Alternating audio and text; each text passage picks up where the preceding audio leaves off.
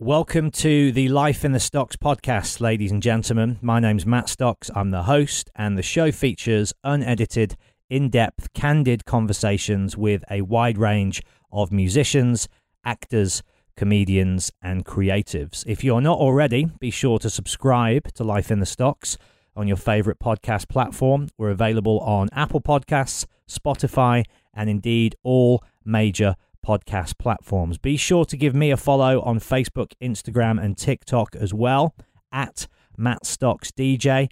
That way you can keep up to date with all of my live Q&A dates, my DJ performances, and of course, who's coming up on the show as well. But without further ado, let's crack on with the show, shall we? Here we go.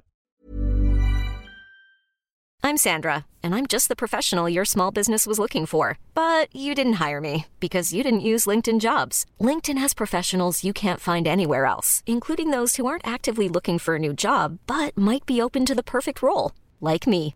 In a given month, over 70% of LinkedIn users don't visit other leading job sites. So if you're not looking on LinkedIn, you'll miss out on great candidates like Sandra. Start hiring professionals like a professional. Post your free job on linkedin.com/achieve today. When you're ready to pop the question, the last thing you want to do is second-guess the ring. At BlueNile.com, you can design a one-of-a-kind ring with the ease and convenience of shopping online. Choose your diamond and setting. When you find the one, you'll get it delivered right to your door. Go to BlueNile.com and use promo code LISTEN to get $50 off your purchase of $500 or more. That's code LISTEN at BlueNile.com for $50 off your purchase. BlueNile.com, code LISTEN.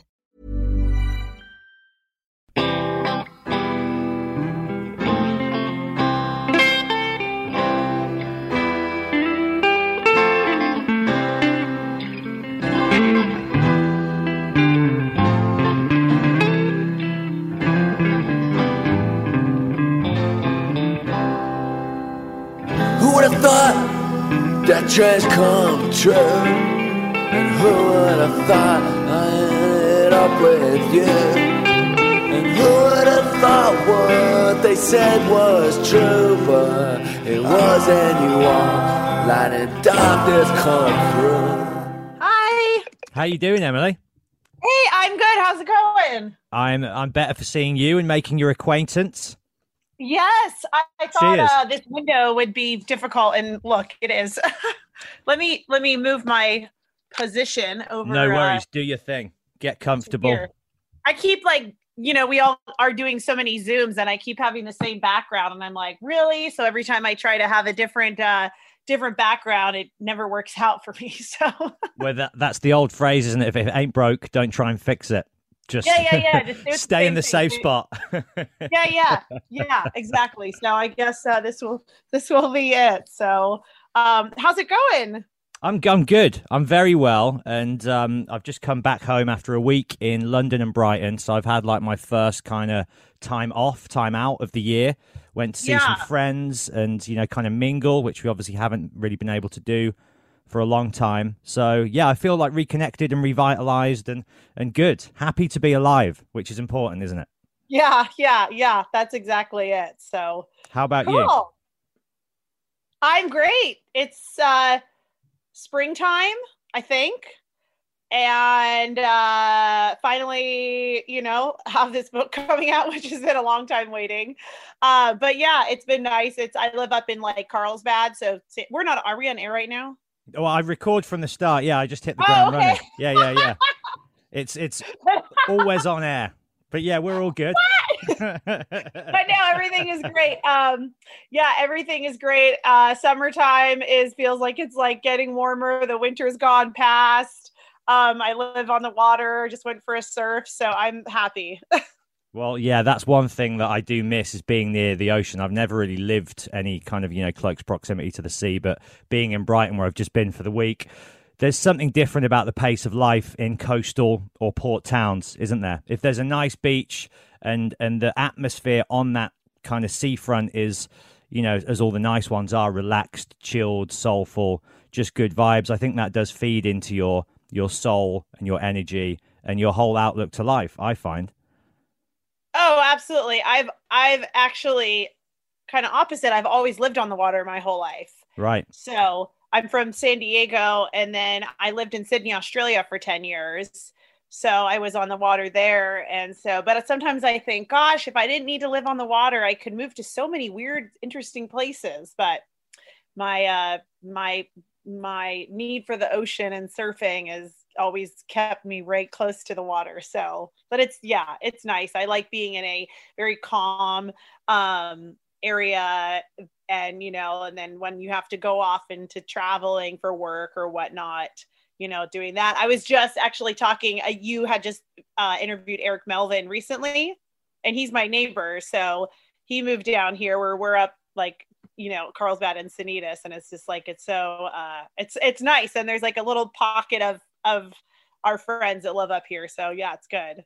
Well, yeah, and shout out to Eric Melvin, because I think if we hadn't have had the conversation that we had and it went into all the amazing places that it went, obviously you heard that, and that's kind of how we got in touch. So yeah.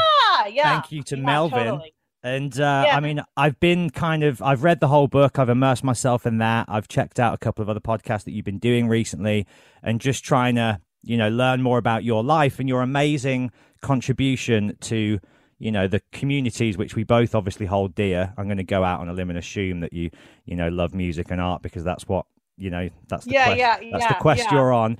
I think I first probably heard about the work that you were doing, I want to say, on the Flogging Molly cruise, 2000 and maybe 18 or 19. I was DJing on that, and I'm sure there was a bunch of stuff, because Cab and Hensley were both on there. Obviously Hensley would have been anyway, but Cab was there as well, and I'm sure they were selling or auctioning off certain stuff. And I remember that was kind of maybe where I first became aware of what you're doing. And I just think it's so positive and so cool and so interesting. And I would love to, if you're up for it, kind of first of all learn a bit about you and your journey and what led to the birth of this amazing project, Punk Rock and Paintbrushes. But I feel like to get there, I want to know more about you first. Is that all right if we pry open?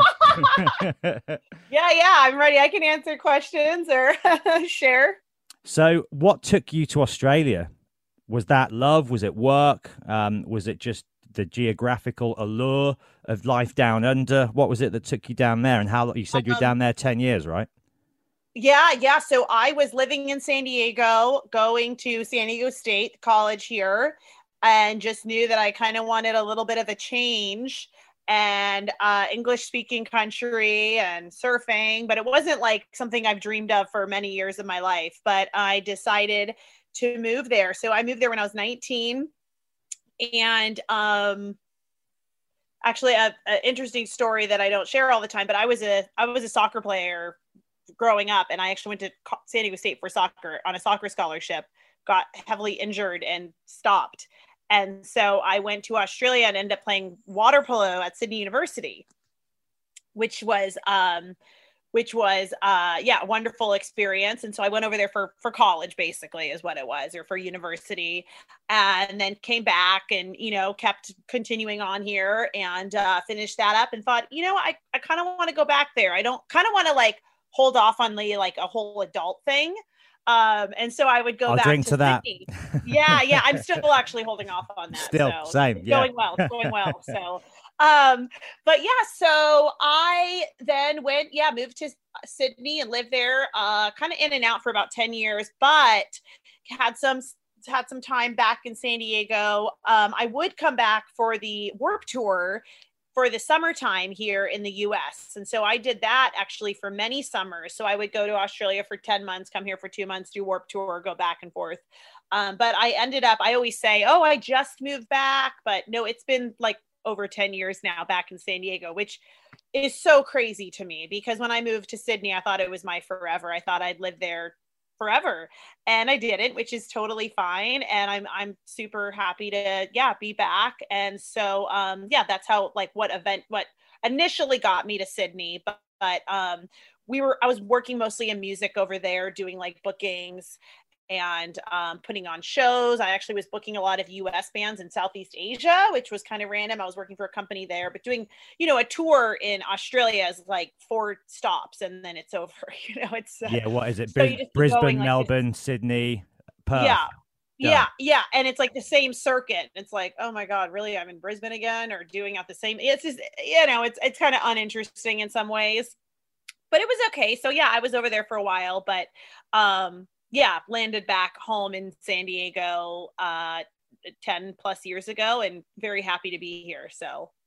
And how about, because the Warped Tour is this fascinating traveling circus of kind of organized chaos, it seems like, from the outside in. I never got to partake in it, sadly, but I've obviously been around festival environments my whole life, so I'd love to. How does that involvement begin? First of all, how do you start out working with and for the Warped Tour?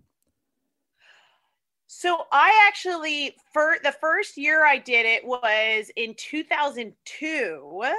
And that band, the Ataris, actually, yep. they're like, still, they're like family to me. So that was kind of, I always blame them actually on everything. So, but yeah, so kind of like started working with them. But, Kevin Lyman has this podcast right now, and it's so great. And you just can't explain it. It's one of those things, like, you try to explain it, but you can't. And it's just like this thing in your mind, like, I have to go out. And, for me being young at the time, it was like, I have to go out and sell merch for 10 hours in 110 degree weather. Like this just has to happen. And I'm like, who the hell would want that? Like, it's so crazy. And it's so funny, but you just have this, like, it's like this thing you must do for however long. And then your time stops and then it just stops, and it's totally great. And, my last year was, oh my gosh, 13 years ago or something now. But what's such an amazing thing is, I was just talking about Kevin in a different podcast, is that all of the artists from Punk Rock and Paintbrushes are from Warped Tour, are like, we're friends from Warped Tour, back, 19 years ago or whatever year it was, and continuing on. Some of them I did meet in the last 10 years, friends of friends, or whomever they are. But for the most part, that's where it started from. And it's such a beautiful thing, because, there's these things that come in our life, such as, me at 19 selling merch on Warped Tour in the heat. And you're like, what am I doing here? And then, however many 20 years later, it's like, oh, okay, that was the purpose of it all, that we are now all this community, and, lifting each other up with art and showcasing each other's talents in ways that, we didn't do 20 years ago, but now we're doing, and it's so great to do. Yeah, you touch on there what I think is really special about the work that you do, and why I wanted to get you on the show, and kind of getting to flick through the book today and really get a sense of that community spirit, which, is really at the heart, I think, of punk, and why punk is different as a genre. First of all, I guess it is, and it's more than that, but as a musical style, it just seems different to metal and indie and these other guitar-based sounds, right, and communities, in that everybody does seem to be kind of bound by a commonality, whether that's a philosophical thing or just like an emotional family. There's something, I think there's a thread, which if you're still in like the punk game, whatever your role is at a certain point in life, and you are a lifer, you are kind of just intangibly, or whatever the word would be, like linked, forever bound to everybody that's in the scene, right? That's how I've always felt about it. Oh, absolutely. I mean, some of my closest friends are people I've known for 20 years or so, and from early music days and everything. And that's the really trippy thing, is that we haven't seen each other in the last year and a half. It's been this lull, really. And so people haven't crossed paths on tours or on or on festival dates or whatnot. They've been separated because of the pandemic. And so it's nice to be able to bring these people together. There can't be a festival or a concert anytime soon, but we can have, art shows and so forth. And so, I think it's one of those things, we have our art exhibit at Punk Rock Bowling, and we, it's very, punk rock and all the kids that come or whatever, but, me and my staff were there, and we had someone say, you know, they go, "Oh wow, you guys look like punk rock stewardess," because we all have these like, you know, little outfits, and I'm thinking like, hey, I am punk rock, I swear. You know, I used to look more punk rock when I was 16 years old, but you know, and that's it, is like, it doesn't leave us, you know, it's always there. And it's the funny thing, growing old disgracefully, right?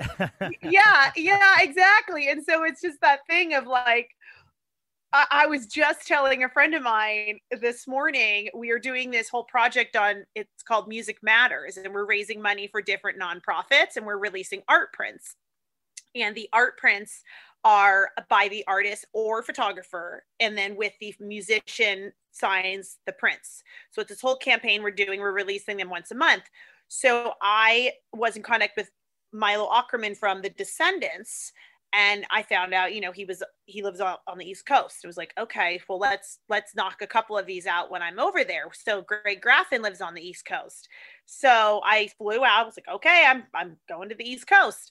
So I flew out to do the project with Greg and Milo. And I was telling a friend, I go, yeah, and they're both college professors. And it's like two men who are so punk rock legends. I mean, their bands are just the most amazing bands we can think of, but they're these grown men who are extremely intelligent and punk, you know, and university professors. And I loved it. It was so wonderful to know that, you know, there is this other side of it. And it's funny, you said, you know, you look at punk rock, and then with the book, we have a variety of artists in it.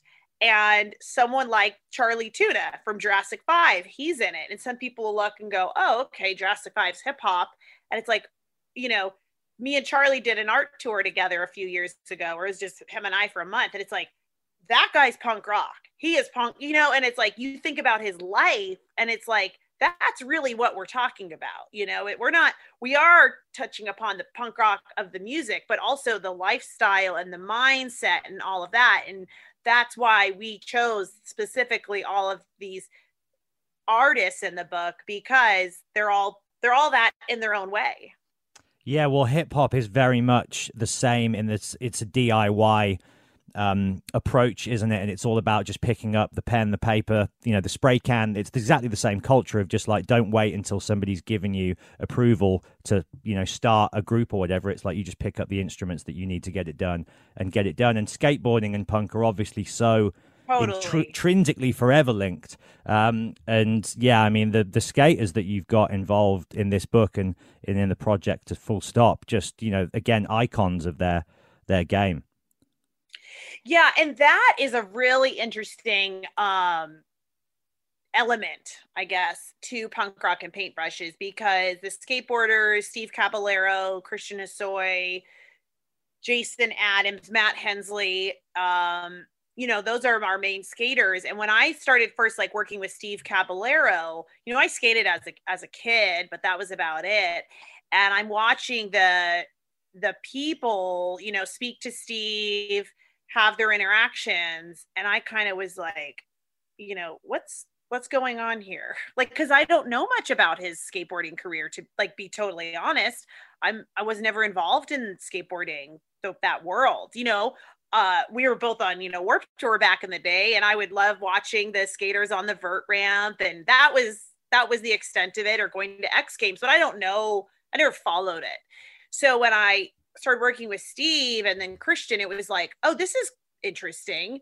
So I finally, you know, I was like, Steve, you gotta tell me about your life more one day. Like, you gotta really tell me about it. And he's told me, you know, and, you know, they're both so humble, but it's like, they're going to tell me about their life and, you know, what they've done. But I mean, it's just so wonderful. And I'll just share this, like, one experience is Steve started listening to the band Rise Against, which are a very important part of punk rock and paintbrushes, as you probably learned about. And one of my friends in the band is a huge skateboarding fan, you know. So we were at Punk Rock Bowling, and they were both like equally excited to meet each other. And so, you know, fans of each other, you know, and these are two men that are, you know, 40, 50 years old. And yeah, they met up, and it was just so magical because it's like they look up to each other, punk rock and skateboarding back and forth, but in different ways, you know, and it was such a cool thing. And I see that a lot with the skateboarders. You know, I have, and not naming names, but we did a photo shoot recently, and I had one of my musicians come up, you know, and he's like, "Is that Christian Hosoi?" It's like, "Yeah." He's like, Can you introduce me?" And like, this is a well-known musician, you know, and he's like, "Oh my gosh." And it was like, "Oh my God, that's so great." Cause you know, and so they're all like excited about each other, you know, they all like are motivated with each other. And these are, you know, and these are men and women who have had 20, 30, 40 years of success. And so it's really, really cool to have that like cross-pollination of skateboarding and punk rock music or hip hop, you know, and have that all, you know, having Charlie Tuna when he was at the photo shoot, you know, and he's looking at people like, "Oh my gosh, this is so crazy. Like, I, you know, remember this and that." And he came out, we did a virtual type of art show at Christmas time. It was, I guess now we can share, but Fat Mike lives up in LA and has this big property. So we actually held it on his tennis court, which we tried to not make it look like that, but it was on Mike's tennis court, you know?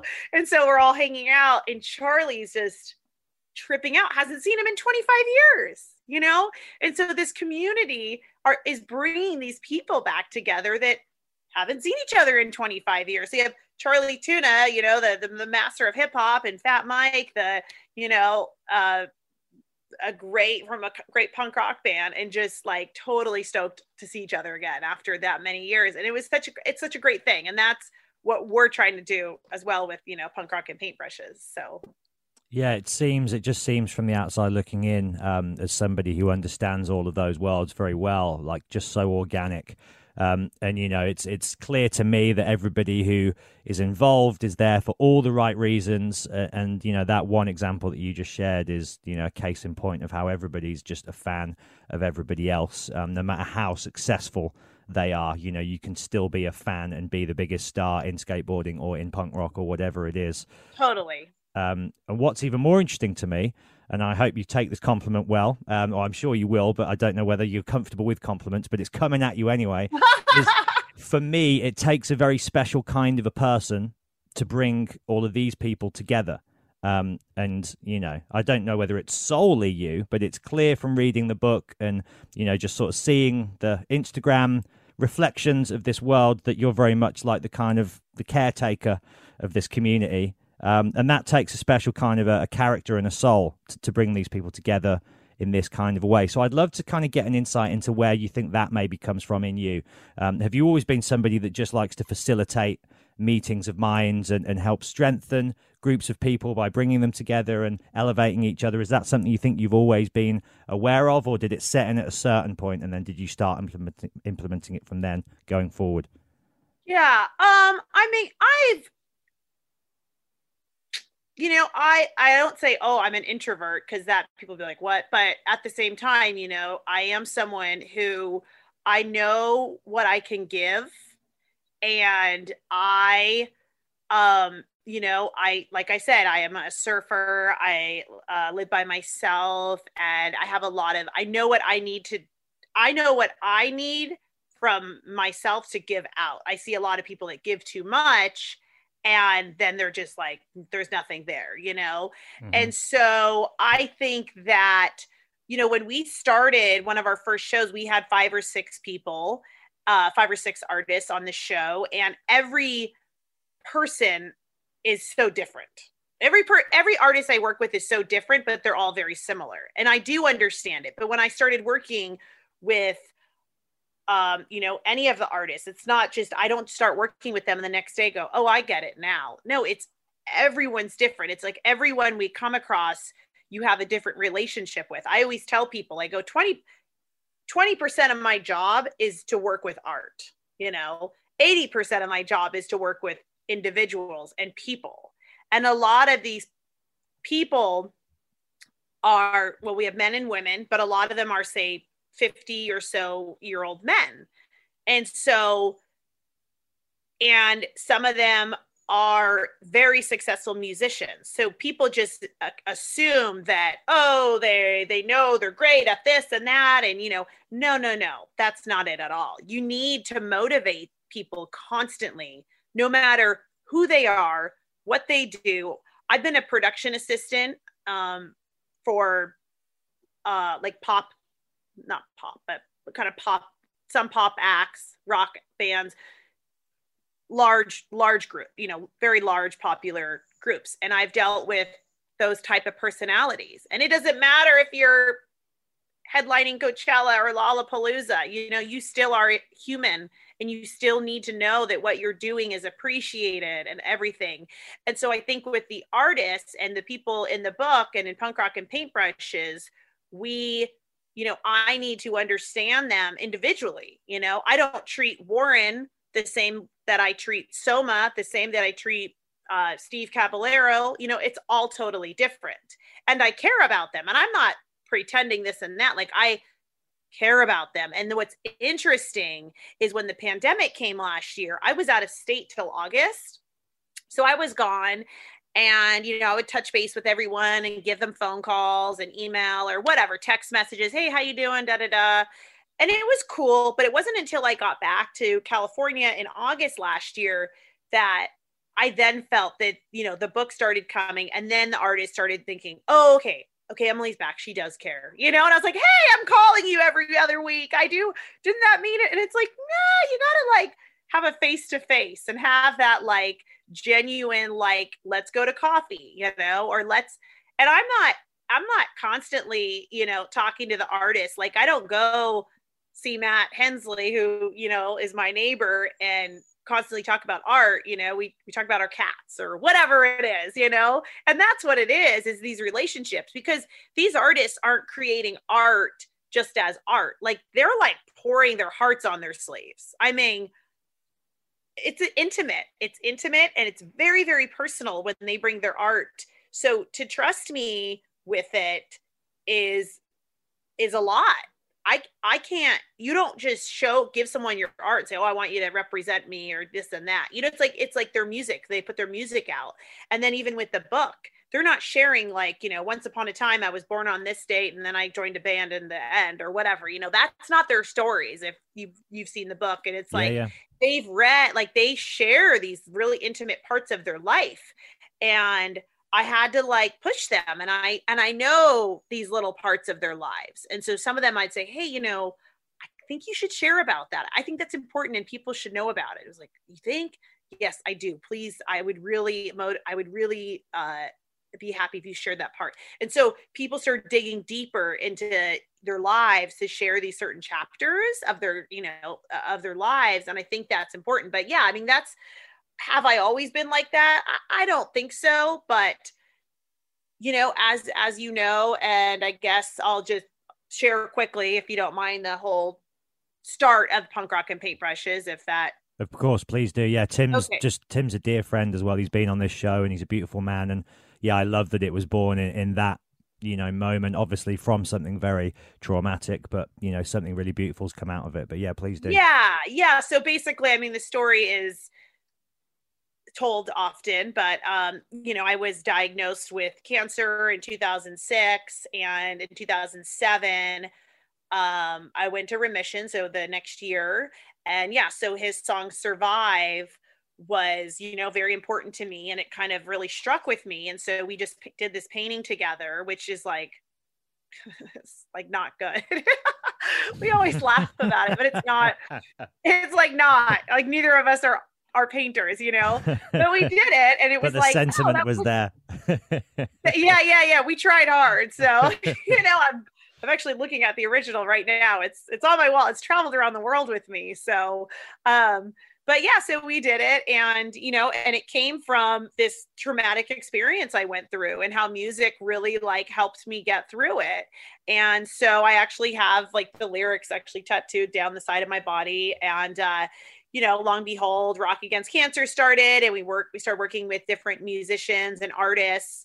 And I mean, have just the most amazing, we've had such great experiences, and people step forward to be a part of Rock Against Cancer. And as we worked with people who were affected by cancer, and then musicians. But the whole thing with Rock Against Cancer, and this is just a personal opinion of mine, is I'm not looking for a cure for cancer tomorrow. I don't know. Hopefully it could come. I'm looking to better the lives of those that are going through an experience such as that, a life-threatening illness. And what did it do for you as well? How did you get through it mentally? It was really hard. I was very young. It was like, what Hodgkin's lymphoma, like, what does this even mean? It was just wild. But the crazy part is that because I was living in Australia, I had moved back here and I had zero health insurance. So I had no help from anything. Like, I was like selling clothing. I was sewing to like put food on my plate. I'm, a financially independent person. So I'm bald and sick and ill, but I need to eat my dinner, but I can't work because I'm so ill. So then I need to like sew clothing. It's like that, like, that's fucked up, like I need to just survive. But instead I'm thinking about my finances. I don't want anyone to experience that.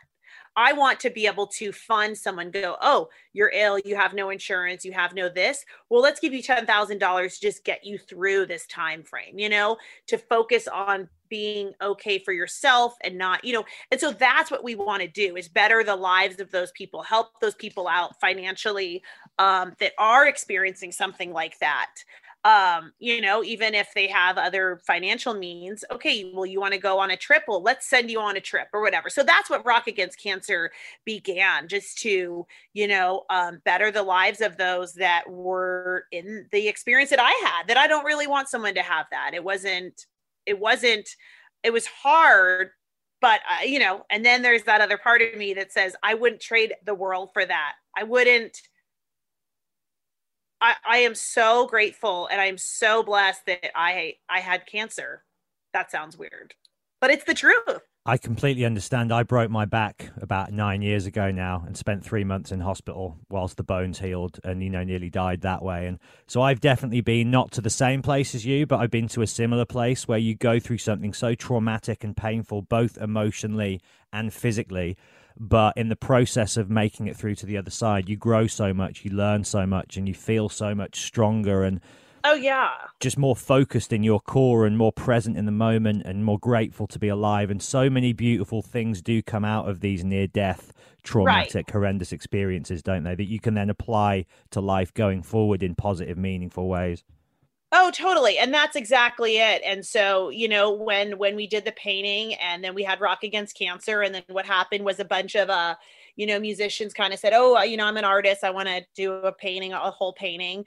And so that's when, like, I started finding out that a lot of musicians are painters. It was like, well, of course they are, they're artists. That makes total sense. And I'm telling you, I still know a bunch of them out there that will not show their art still. And I'm like, hey, I want to show you. And they're amazing. Like, they're amazing, but they're just like, nope, this is for me. These are just in my studio. I'm not showing anyone, which is totally fine. But with that, we started the next year or a few months after a Rock Against Cancer event that I knew some artists or musicians were also artists. We had an art show. We had a few people on, and it was great. We put it together in like a week and a bit. It was so quick. And I was like, well, that was cool. And all of the artists that after that show contacted me, and they were just saying, wow, that was kind of scary. And that was really intimate, but yeah, we should do another show, And it was like, okay, let's do it, So it kind of fell in my lap, And so we started doing more shows, and it started, growing more. And then I actually had I had some art at Punk in Drublic. So that would have been in 2017, I think. So it was pretty recent. And so I thought, okay, I'm going to do this. And so, it was Mike's festival, and I put the merch walls up. you know, the crated stuff. I put the merch walls up, hung some, you know, art up that was say, you know, $1,000, $2,000. And I'm like under this like dirty pop-up tent and I'm like selling art. And I was just like, okay, this is not good. You know, it was like, this is weird. This is not, I like, there's the person next to me selling t-shirts. I have the same setup selling $1,000 art. So it was cool, but I was like, this needs to change. So we had a builder like build the entire festival, the festival exhibit, the festival exhibit, build the whole festival exhibit, design it. We had like this red carpet and lighting and huge tent. And it literally was an art gallery in the middle of a festival. And so when that started, it just kind of grew from there because you have this built-in audience. And then these artists are constantly on the road. And so when we started doing the festivals, it was like, we have a built-in audience, you know, say the Vandals are playing. Well, cool. Then Warren's already here. So let's do a meet and greet. Or, you know, Blink-182 is headlining. Okay, let's have Matt Skiba already come do a meet and greet. So it was so cool. So it just like, it made so much sense. You know, it tied in those people. And we do it in a way where, you know, we'll ship out the art, we'll hold the art the whole festival. So people aren't running around with art at a music festival, you know? Of course, yeah. But yeah, that just element after that started, it just kind of started growing more and more people decided, hey, I want to, you know, be a part of this. So yeah, you should come over to the UK one day, get involved with Slam Dunk Festival over here. I know Mike is doing Punk in Drublic over here this year. He did it last year as well. He didn't do it last year. He did it the year before last year when festivals were a thing, and I'm, you know, hoping they'll be a thing again. But yeah. It's as you say, it's that inbuilt audience, and you know they want that. I think as much as anybody who likes art wants to kind of go to the source of what their tastes are. You know, people who like music are going to want to buy art by musicians that they love, right? Yeah, absolutely. I mean, absolutely, and that's it. I mean, 2020, we were booked up, you know, and we were going over there, so.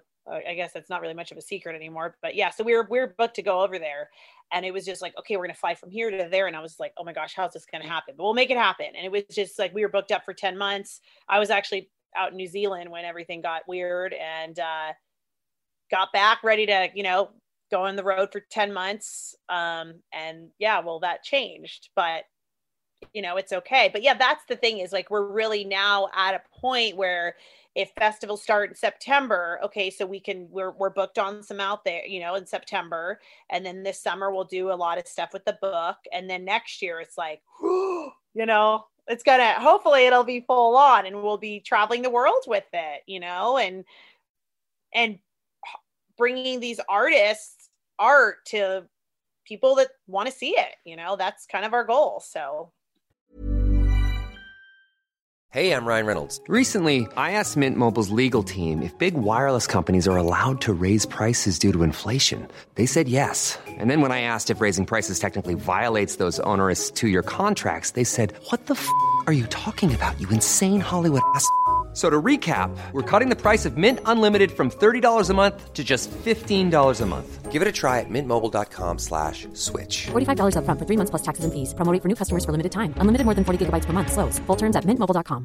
Hiring for your small business? If you're not looking for professionals on LinkedIn, you're looking in the wrong place. That's like looking for your car keys in a fish tank. LinkedIn helps you hire professionals you can't find anywhere else, even those who aren't actively searching for a new job but might be open to the perfect role. In a given month, over 70% of LinkedIn users don't even visit other leading job sites. So start looking in the right place. With LinkedIn, you can hire professionals like a professional. Post your free job on linkedin.com/achieve today. Hey there, it's Michelle Norris. I'm host of a podcast called Your Mama's Kitchen. When I travel, I'm usually looking for a way to find a taste of home when I'm not at home. And one of the things I love to do when I am at home is entertain. And Airbnb allows me to do that. When I was in California recently, I rented a house that had a great kitchen. And when we were sitting around the table, we were all thinking, we're in someone else's house. Someone could be in all of our homes as well. If you have a home, but you're not always at home, you have an Airbnb. Your home might be worth more than you think. Find out how much at airbnb.com/host. Well, also as well, I wrote a book last year, and I'm sure my book was born out of exactly the same circumstances as yours, which was just, oh, life's on pause right now, and you actually have the time to do it because everything is time, right? And when you're constantly on the move and hustling and grinding and doing what it is that we do in our different lanes, when that's removed, then obviously it's heartbreaking and it's, it's sad and, bad for so many reasons. But the positive in all of it is that it facilitated, I'm sure, for you guys, the time to get the stories from the artists, to accompany their work, to go in their chapters. And would you have made this book, do you think, were it not for the pandemic? At least maybe not yet, right? No, I don't think we would have made it at all. I mean, I'm busy with punk rock and paintbrushes. The artists are busy with their art, with their music, with everything. It's just not even, wouldn't even crossed our mind, when I did come back in August. So it was Warren's idea, the whole book, and we were going to do art classes. And then he had said, well, let's do a book to go with the art classes. Like, okay. And I had so many ideas come to me. And I've shared this before, but it was like, well, why don't we do this virtual thing or this virtual thing? And I was like, oh my God, like another that's just not me. Or like, I miss doing these face to face so much. Zoom's been great. It's been great, but yeah, it's just not the same. And I don't think it will ever replace the real thing because the real thing's just that much more meaningful, isn't it? Oh yeah. And I'm like this old, I definitely am face-to-face person, and I can't get the message across. All the artists, I'll call them there and then they kind of go, can you just meet up tomorrow? It's like, yes, I can. Because you just can't get the message across, whatever it is. And I want to talk to you about my art. I want to, let's go look at it together, And so, when the book idea, so all of these virtual things came in and all these ideas, it was like, okay, yeah, that sounds cool, I guess. Like, it's fine. I wasn't stoked on it. And then, when the book idea came across my plate, it was like, oh, wow. Okay. This sounds good. And I reached out to everyone I wanted and everyone was absolutely in. And I was like, okay, well, so let's do this. So tomorrow you're going to start writing. And so we got the idea in August and we turned like the final book in, I think the first week of November. So it basically got put together in a couple months, which is crazy. But at the end of the day, the artists were home.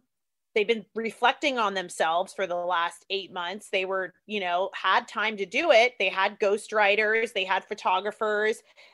I just lifted everyone. I hope to lift everyone up with, their team behind them. I just put everyone, I kind of scheduled everyone and helped them with, how can I help you do this? So we didn't put together a 220 page book. I didn't write it. I wrote my chapter. Warren wrote his chapter. Jason Cruz wrote his chapter. So it was like all like a bunch of different ones, but our designer is amazing. And she did the most work, really, like putting it all together and everything. So would it have happened last year without the pandemic? No way, it wouldn't have. And then would it have happened in general? I have no idea. I don't think it would have because we're just busy. And that's the funny thing is, we didn't start Punk Rock and Paintbrushes and say, one day I want to write a book, I remember actually in April when things were super strange last year, I wanted to write a memoir. I've always thought I wanted to write a memoir about my life because there's a lot of interesting parts, I guess.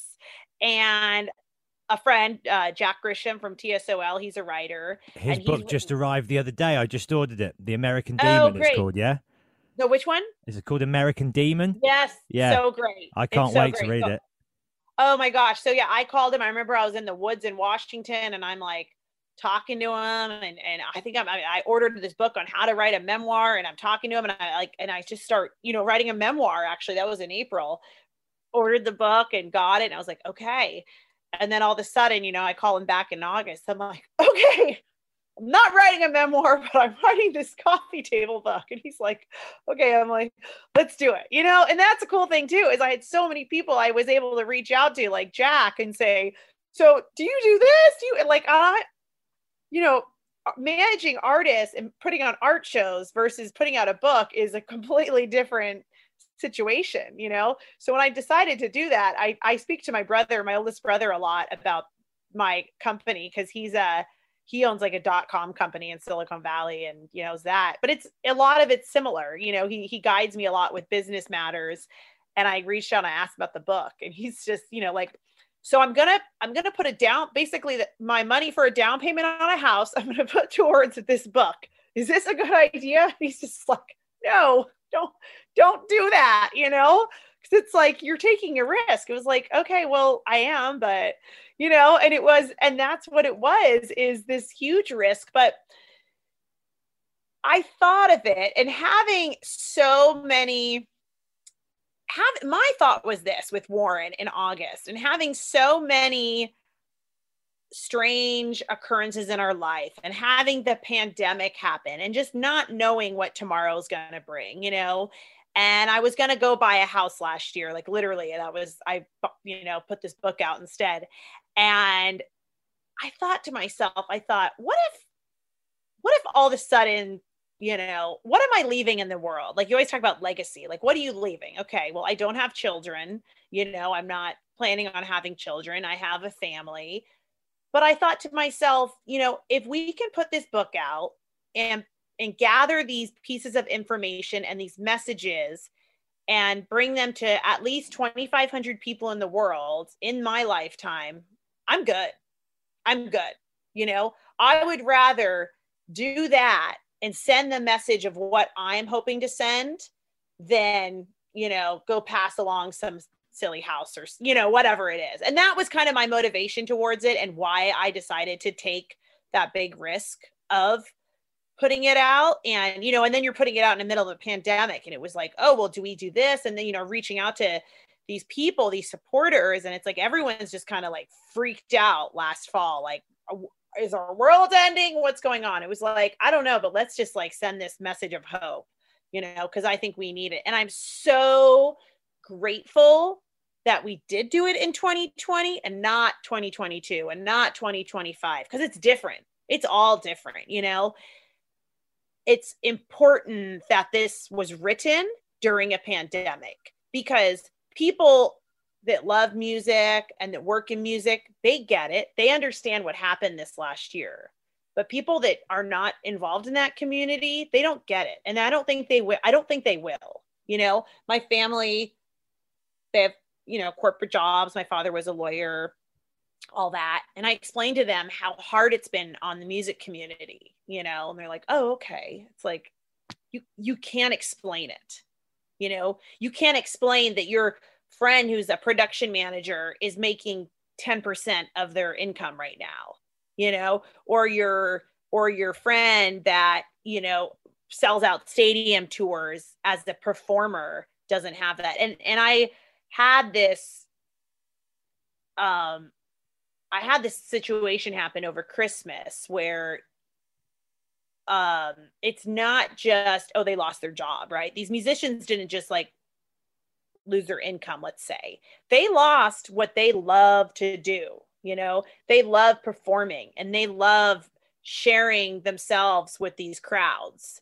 And it's been hard because, you know, they'll talk to people, everything's good. And that's another part of it. And then I'll get phone calls from artists I work for, and they're like, this is hard, Emily. We're not talking about art at all. We're talking about a lot of other things.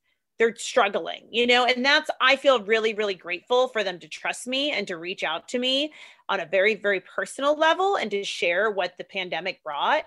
And so that's why a lot of it was like, well, let's do this book, you know, let's do the book. And it was so cool. So over Christmas, a friend of mine, Sarah Rose Wright, she's a photographer. She actually shot for the book. And she shot their group photos, and she shot a lot of the artist photos. And she was in our like virtual show, because we did feature a bunch of photographers. So she decided, you know, she thought, okay, I'm going to purchase an original from one of the artists. And it was a very pricey piece. And so her husband got it for her for Christmas present. So they got the they got the gift. I went and got the original piece from the art from Charlie Tuna, out in like more East Los Angeles. I went down to Orange County, delivered it. I think this was on actually Christmas Eve. I think it actually was. It was on Christmas Eve because they were doing their family thing. Went back to Sarah's, delivered the piece. They were so stoked. They have it in their house. I mean, they just are so happy. And then I woke up the next morning and Sarah sold like 6 different photographs overnight. And it was just like, oh my gosh, talk about like, I don't think it's called paying it forward, but like karma? Like, what is that? You know what I mean?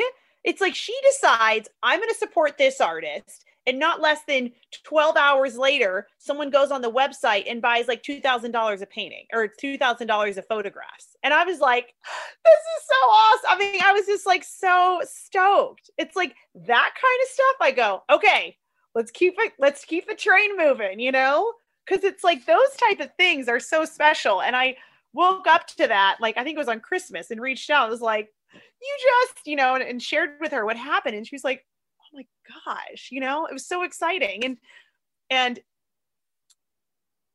it's just such, and like, so with that purchase, it was Sarah shoots a lot of her husband's band, which is Green Day. It's mostly all, Green Day pieces.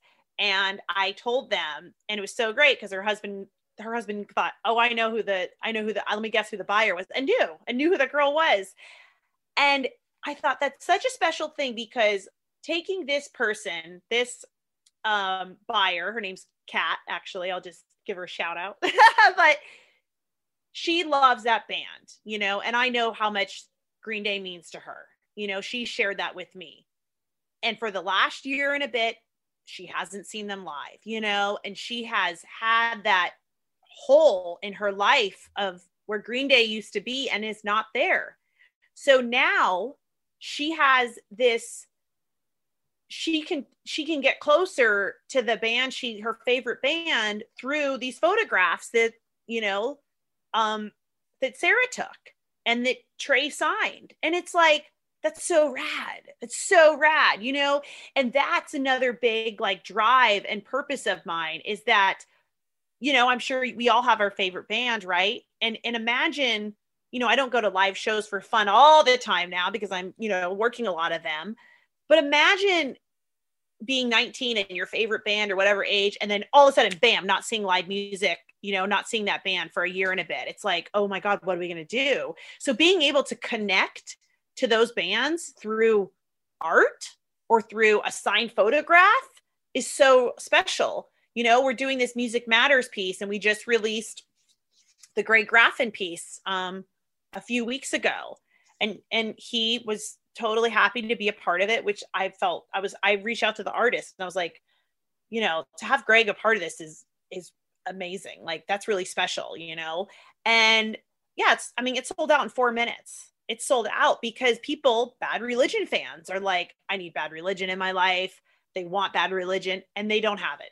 It's not there, and then they have this art piece. Well, it's not a live show, but it's something. And that's what I think is really, really wonderful with Punk Rock and Paintbrushes the last year, is that we have still tried to connect these musicians and creators to their fans. And so hopefully the book, people all over the world, like we can't go to the UK because of the pandemic still, but hopefully, people all over the world can still get the book and kind of get an insight on what the artists have been going through. Like, we have social media, but it's so great. I'm so excited for all the artists to read their pieces because I feel like some of them are going to read it and just say, oh my gosh, like I told everyone this, Well, there's definitely a sense that you're getting to learn things about them that you don't through traditional, say, magazine interviews when they're promoting their new record. It's a whole different side to their character and their soul. Before I forget this point as well, I really wanted to say, you mentioned the word a few times, connecting. And that's exactly why I do this show. And it's so important, I think, to me within this last year, particularly, to keep those connections stoked and strong. And with fans of music, you're looking at an artist or a band, whatever it is, and you're a fan of their work. And I think through being a fan often of somebody's creative output, there's just a high likelihood that you're going to get on with them personally as well. Not all the time, but if you like somebody's work and what they stand for, the chances are you're going to feel the same about certain things in the world, and you're going to have certain similarities and common interests. And I find that all the time with people who either I speak to for this show, or even people who listen to my show, or whatever it is. It's like when you get to meet the person who creates something that you like, there's this commonality there. And it's like, well, of course there is, because you're coming from a very similar place. And so to nurture that is very important and very special, and awesome. Oh, absolutely. And I mean,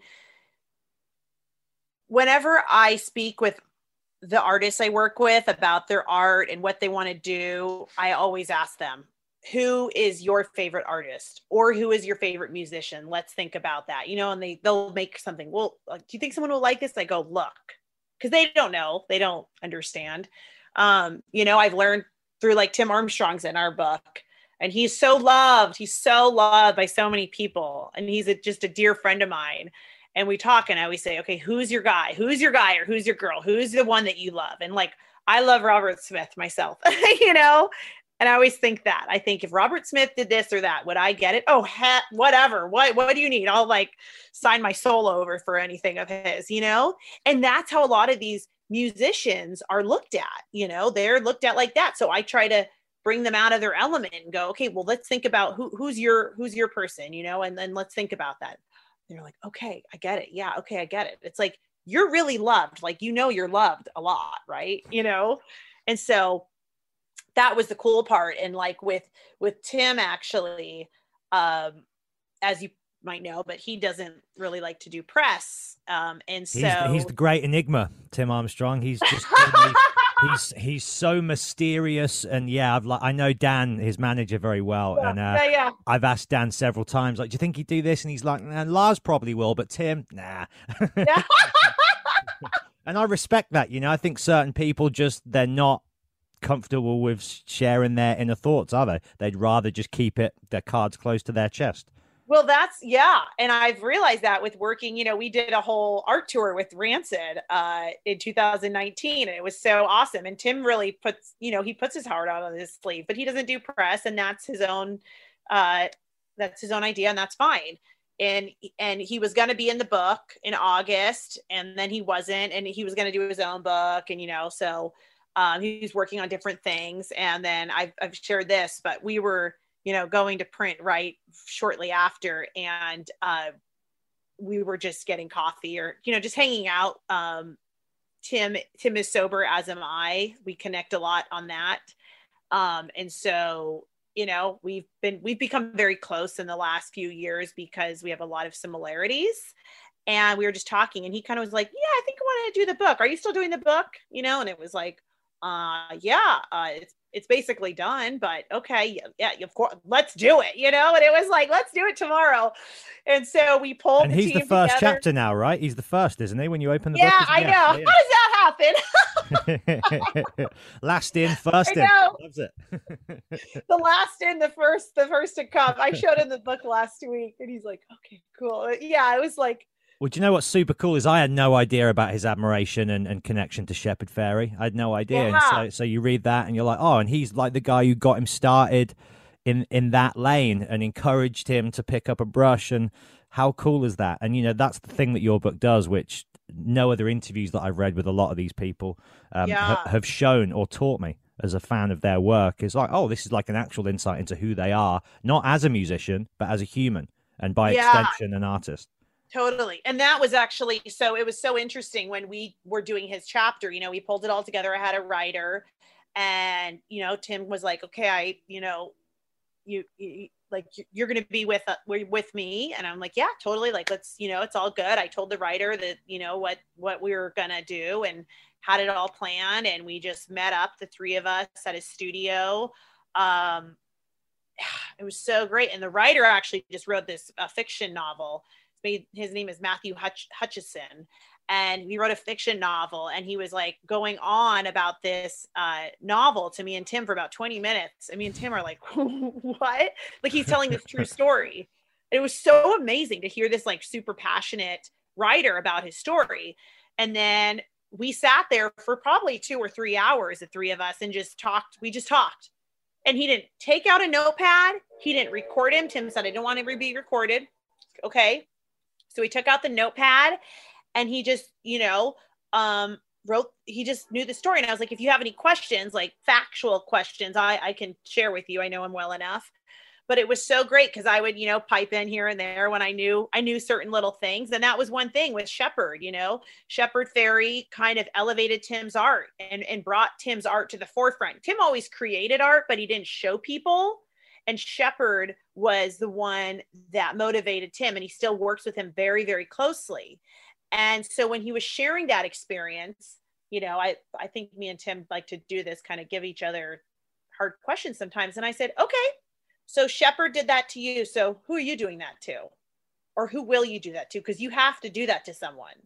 It was like, you're in that position to do that.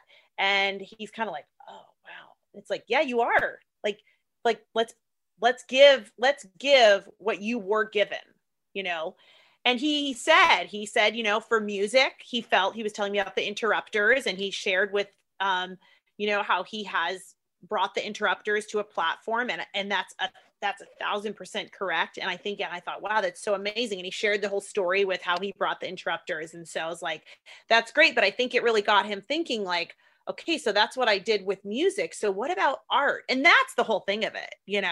We're not like given these things in life where we're like, oh, that was nice. Let me just hold it close to my chest and not share that with anyone or do that for anyone else. Let me do that to whomever else. And I think that's also like with this community is to take what we have and then give it on. Because as you know, like the artists in the book, they're mostly, I don't know, 40 to 50 range, whatever that looks like. But there's artists that are 18, 19, 20 musicians, but like, that's not how old I am. So I'm not from that world.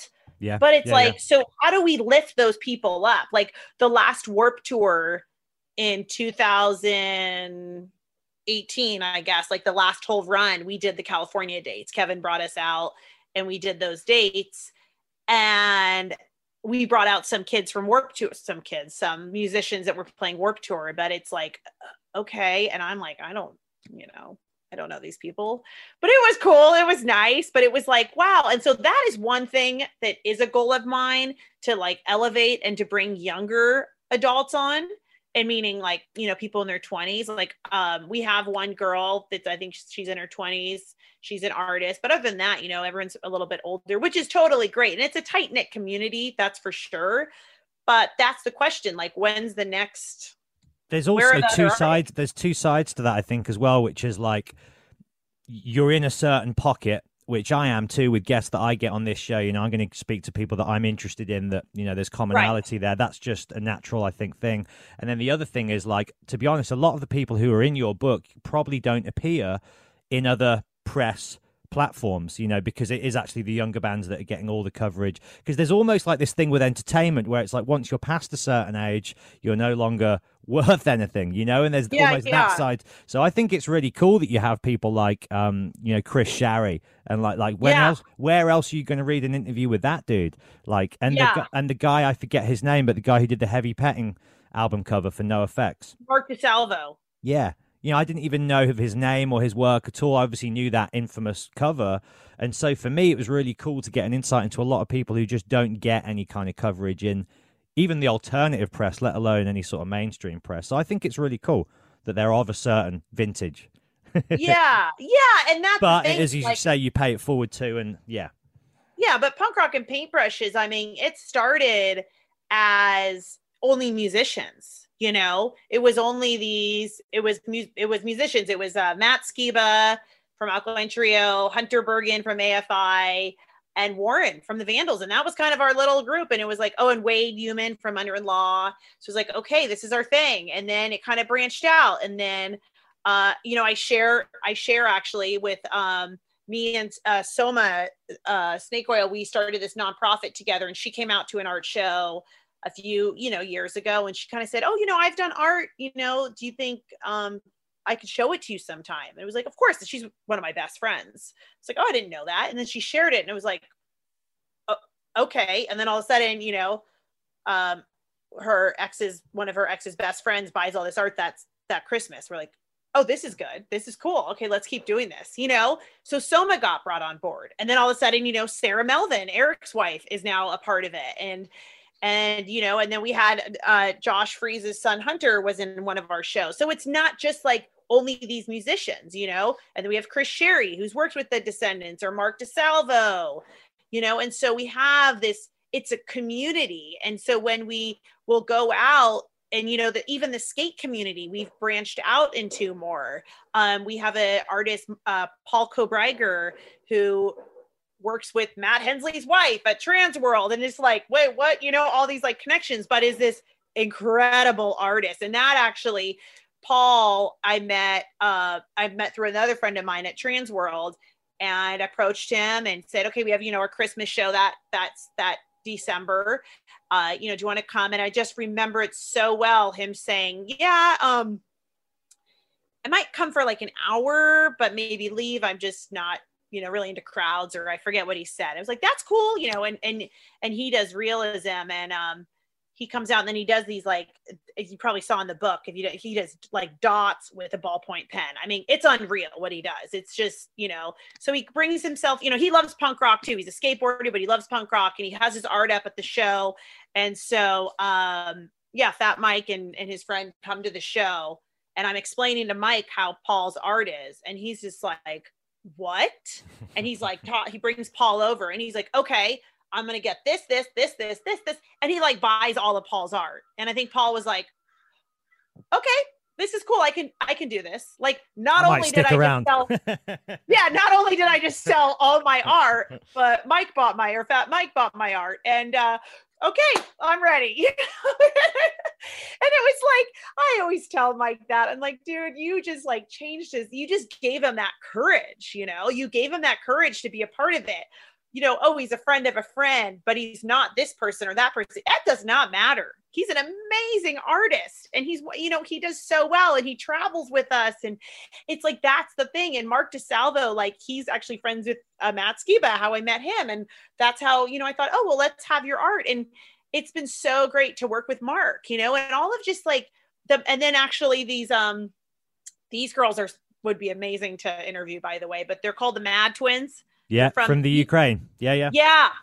And their story about, they are, I met them through, they did work for like Social Distortion and a friend of mine in Green Day. And so they do work with bands. And that's how I kind of initially, met them. And then they said, oh, I'm going to fly out for this show. I was like, okay.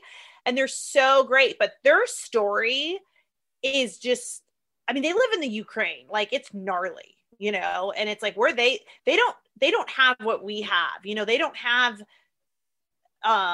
you don't just go to the art store and do, it's a lot different. It's a lot different, and it's a lot more difficult. And they met, I mean, they can share the story, but they met Social Distortion through like, MySpace or something. And, and they were saying, oh my gosh, and they love it. It's like, well, you do amazing work. So these people love you guys because you're so talented and you're so interesting, these twins. And so, and we all just love them. And unfortunately, like, they can't be out for the show this week because they're in the Ukraine. But yeah, it's just, it's cool that it's branched out into not just like those musicians, but like the families of, or friends of. Jay Bentley's wife is an amazing painter as well. That cover that she did, again, because for me, NoFX are my favorite band, so I'm very familiar with all their cover art, but now only really learning through this book who's done certain pieces. And it's Natasha, right? Jay's wife, who did the incredible Natalia. And she did the Cokie the Clown cover, which is an amazing piece. Oh my gosh, she's amazing. Yeah, and people look at her stuff. I mean, I've had artists look and they're like, wait, is that a painting or is that a photograph? It's like, no, it's a painting. It's like, and she's like a professional. She is full-time professional artist, and just such a, so amazing to have in the book. And I mean, I'm very thankful that she, chose to be in the book. I know she does. I mean, she does big time stuff with the art world. And so for her to be a part of it, but it also, exactly, makes so much sense. It's like, you know, she's part of our community and through her husband, but you know, her art is just speaks volumes, you know. And so having, well, her story as well, where she was saying she used to like paint punks in alleyways, and like her inspiration for a lot of her early art came from punk shows. And there's a lot of really amazing insights like that throughout the book that just take you to the core of who these people are and their roots and stuff. It's presented so well, and you know, it has the right mix of journalistic story and then the art and the visual element. It's a really well packaged collection. Yeah, and the thing is, it's interesting is when, you know, I told people, I said, okay, you have, you know, 8 or 9 pages or whatnot, and you know, we want to do a little bit of this and that, and which I was very, very general with. And people were just like, well, so do we share this? I don't understand. Do we do this? It was like, I have no answer for you. You know, I had no direction for them, and I didn't want to give them direction, you know, and they were just kind of like, well, what do we say? I was like, you could say anything you want. You could talk about your dog on 8 pages if you want. Yeah. Each chapter has a unique feel. It has a distinct feel. There's no common style or tone to each presentation. It is unique and individual to each artist, and that's cool. It gives it more of a free, varied, fresh feel. Yeah, and that's our, you know, that is our goal with it, is for each person to really share like whatever story they want to share and whatever story they want the world to know about. And I think it's important because the thing is there a common thread in the book? There is. You have 29 people in total. There's a few chapters that are duo chapters. And they're all very different, but then at the end of the day, they're all the same. They're sharing their creativity through art, and they're kind of changing the world with their art, you know, in different ways, whatever that looks like. And that's the goal. In you know, people, again, that don't know music well, I'll say a lot. Oh, I work with, you know, first of all, I try to explain to people what what we do. And it's like, well, I work with artists, but they're career musicians, I explain. And they're like, oh, and some people will say, oh, well, you can't make money with music. It's like, yeah, you can very much, you know, like you can be a successful musician. Actually, that's a thing. You can also be a very successful artist. And that's the problem, at least in the United States. It's like, go work in a corporate office, go do this and work for the man and put on your suit and tie. It's like, no, you can do whatever you'd like and you can be super successful at it. And that's kind of our goal with this book, is to share this successful artists, and that they might all have these different, you know, outlets, but they all have that common goal. Or a professional skateboarder, you know, if you had a child and that, you know, 7 years old, they said, I want to be a professional skateboarder. Someone would be like, what, you know, like just, that doesn't make sense. And actually, I don't know if you read Christian Hossoi's story, but his is really amazing because it's about his father. And he kind of explains how his father gave up his art career to help Christian with his skateboarding and push him forward, and kind of gave up his art to help Christian. And Christian's in the position where he has his children, and he wants to help them succeed with what they want to do. So not to give up his skateboarding, but to push his children. Okay, my dad did this for me, I'm going to do this for my kids. And that's about, you know, it's more about a mindset. It's not about, oh, I've received all these awards with skateboarding and this and that, you know. And like right now, all of Christian's pieces that he's creating are on, his father keeps sending him these art pieces, and they're all on these packages. And so they're all on these packages. And so he's actually taking the boxes that his father is sending him and then creating art on them. And that's like all the pieces. Sorry. That's all the pieces he's going to have in this. That's all the pieces he's going to have in this show. So he's not painting on canvas. He's not painting on wood. He's painting on these boxes his father sent him, which I think is so great. Yeah, he's a magical man, Christian Hosoi. I read his book many years ago, and just a fascinating life. And again, another sober guy, right? Another guy that's been to the edge and pulled it back, and he found salvation and redemption. And one other guy I wanted to ask you about, if you've got a few more minutes, just as we approach the end. Yes, no problem. Is Novak. I know he's not in the book, but I've seen you've been doing a lot of stuff together with him recently. I'd love to hear if there's any more plans to be collaborating and doing stuff with Brandon, because he's again just a another very cool figure that does a lot, I think, to just put good energy out into the world and try and help people and elevate people. And yeah, so that story is actually just like serendipity, because Christian Hosoi had this piece of Jay Adams, and I said, hey, do you want to do prints of this? I really love this piece. And so at Christmas is that the time, one that's in the book? That is, and yeah. that is it. Yes. And so he actually had a piece, this original piece. And I said, let's do prints of it. And Christian was like, cool. And I said, we can give a percentage to a nonprofit or whatever you'd like to do. And Christian said, yeah, I want to give it to my friend. He actually has this recovery house. He's a fellow skateboarder. And I thought, okay, great. Let's do that. So I talked to Brandon and told him, we want to sell these prints and then give you I want to give you the proceeds to your recovery house. And it was like, great. Okay, cool. So we connected, and it's in Delaware. And I'm like, okay. And he's like, oh, if you're ever in Delaware, let me know. It was like, oh, okay. Cause I go to Delaware, like that's yeah. so, So, okay, like, great. So we gave the proceeds, and that was that. And, and we give it to a lot. We connect with a lot of nonprofits. And so then I was going out to do this Milo Ackerman piece to get signed. And I flew out to Philadelphia, and then I kind of was like, hey, I'm out on the East Coast. If you're around, like, it'd be great to catch up and, just catch up and just share our story. And so I told him I had to go to Delaware, and he was like, I had to go to Delaware to meet, Milo lives there. He's like, that's where my recovery house is. It was like, what? This is so weird. So, 10 minutes away, I go to Brandon's recovery house, and I was like, this is really like some stars aligned here, And so it's so great. So we connected, we, funded him, and I was like, hey, let's do more stuff together, because this is really a big part of my life. And I think that we should, share this message more. And so, so that was great. So I went out to Philadelphia, where he lives, and it was really nice to just connect with him.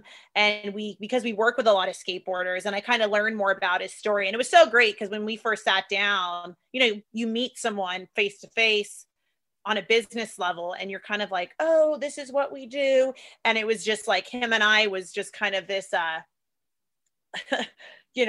just like, there's no filter here, because we both have been through the ringer, and we just share these things. And it's like, you kind of walk away like, oh, wow, I just told that person a lot about me, and that was different, And so, but yeah, so then actually, so with Brandon, I had reached out to see if he was in town for these book releases. And he kind of thought, well, I need to come out. So, let's tie in Novak's house. So actually, for Long Beach and San Diego, we're going to give a portion of the proceeds to his recovery house. And I think he's actually like going to look to get another house, I think. And so we're giving a portion of the proceeds to them. And then he's going to bring his books, because he wrote 3 books as well. So it was really nice to talk to him about his books and his process. So he has his 3 books. So he's going to be at Long Beach and San Diego, which is just like, it's cool. It's just like this circle of, people connecting. He's Christian's friend. And so, hopefully we do get to, do some more work with him in the future. So, and he's, I've learned a little bit about him in the last 6 months or so. And it's like, wow, he's definitely turned his life around in such a beautiful and positive way. So we hope we can, elevate that and bring that to light more through punk rock and paintbrushes. Yeah, it's just a case of good people doing good work together and improving the quality of, as you said at the start, everybody's journey. And it's been really nice getting an insight into what you do and who you are and where you've come from. And I hope that we can meet in person and hang out and, further connect in the real world. And, I want to just congratulate you on this beautiful little community that you're nourishing and lifting up. And the book's great, and it is available worldwide, is it? If people want to order it, they can. Yeah, so it's available worldwide. So we have our book signing with 20 of the artists, 20 of the 29. So I was like, okay, I'm happy about that, on Saturday.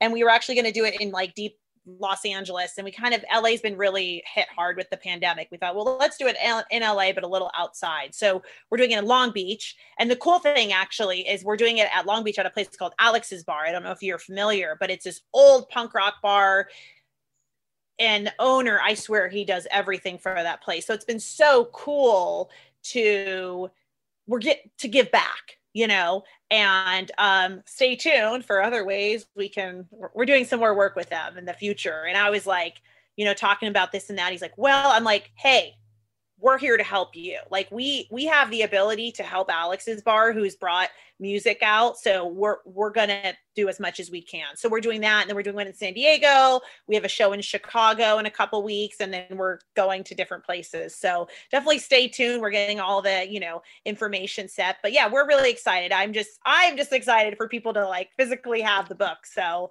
it's available worldwide, and yeah, they're starting to ship this week, which is exciting. I might do some cartwheels, I think. So well, it's a beautiful feeling when you work so long for, well, not so long in your case, I guess, but you work hard for a short period of time, and you pour your heart and soul into but something.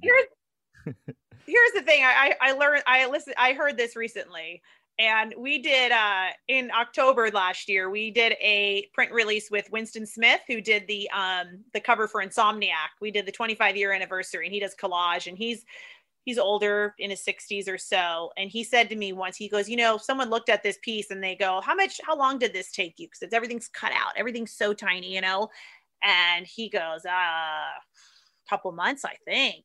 And he goes, well, wait. No, it didn't. And he says, this took me 40 years to do. And that's the thing, is like, not to, but that is it. How long did this book take? Well, I guess it took 2 or 3 months, but no, it didn't. Took 40 years. This is a lifetime's work, and you've been slowly building the pieces since you started in this world, and will continue to. Yeah, totally. I love it. And it's not, and this isn't about me though. I mean, I created the book.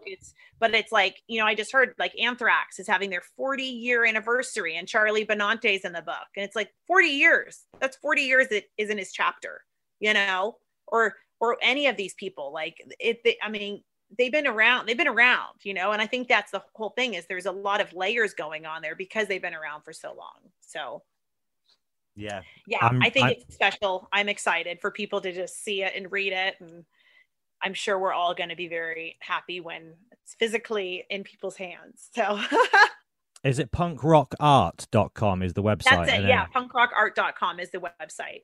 Emily, it's been an absolute treat, and I just want to thank you for the great work that you're doing, and it's clearly making a positive impact in this world, and we're lucky to have you.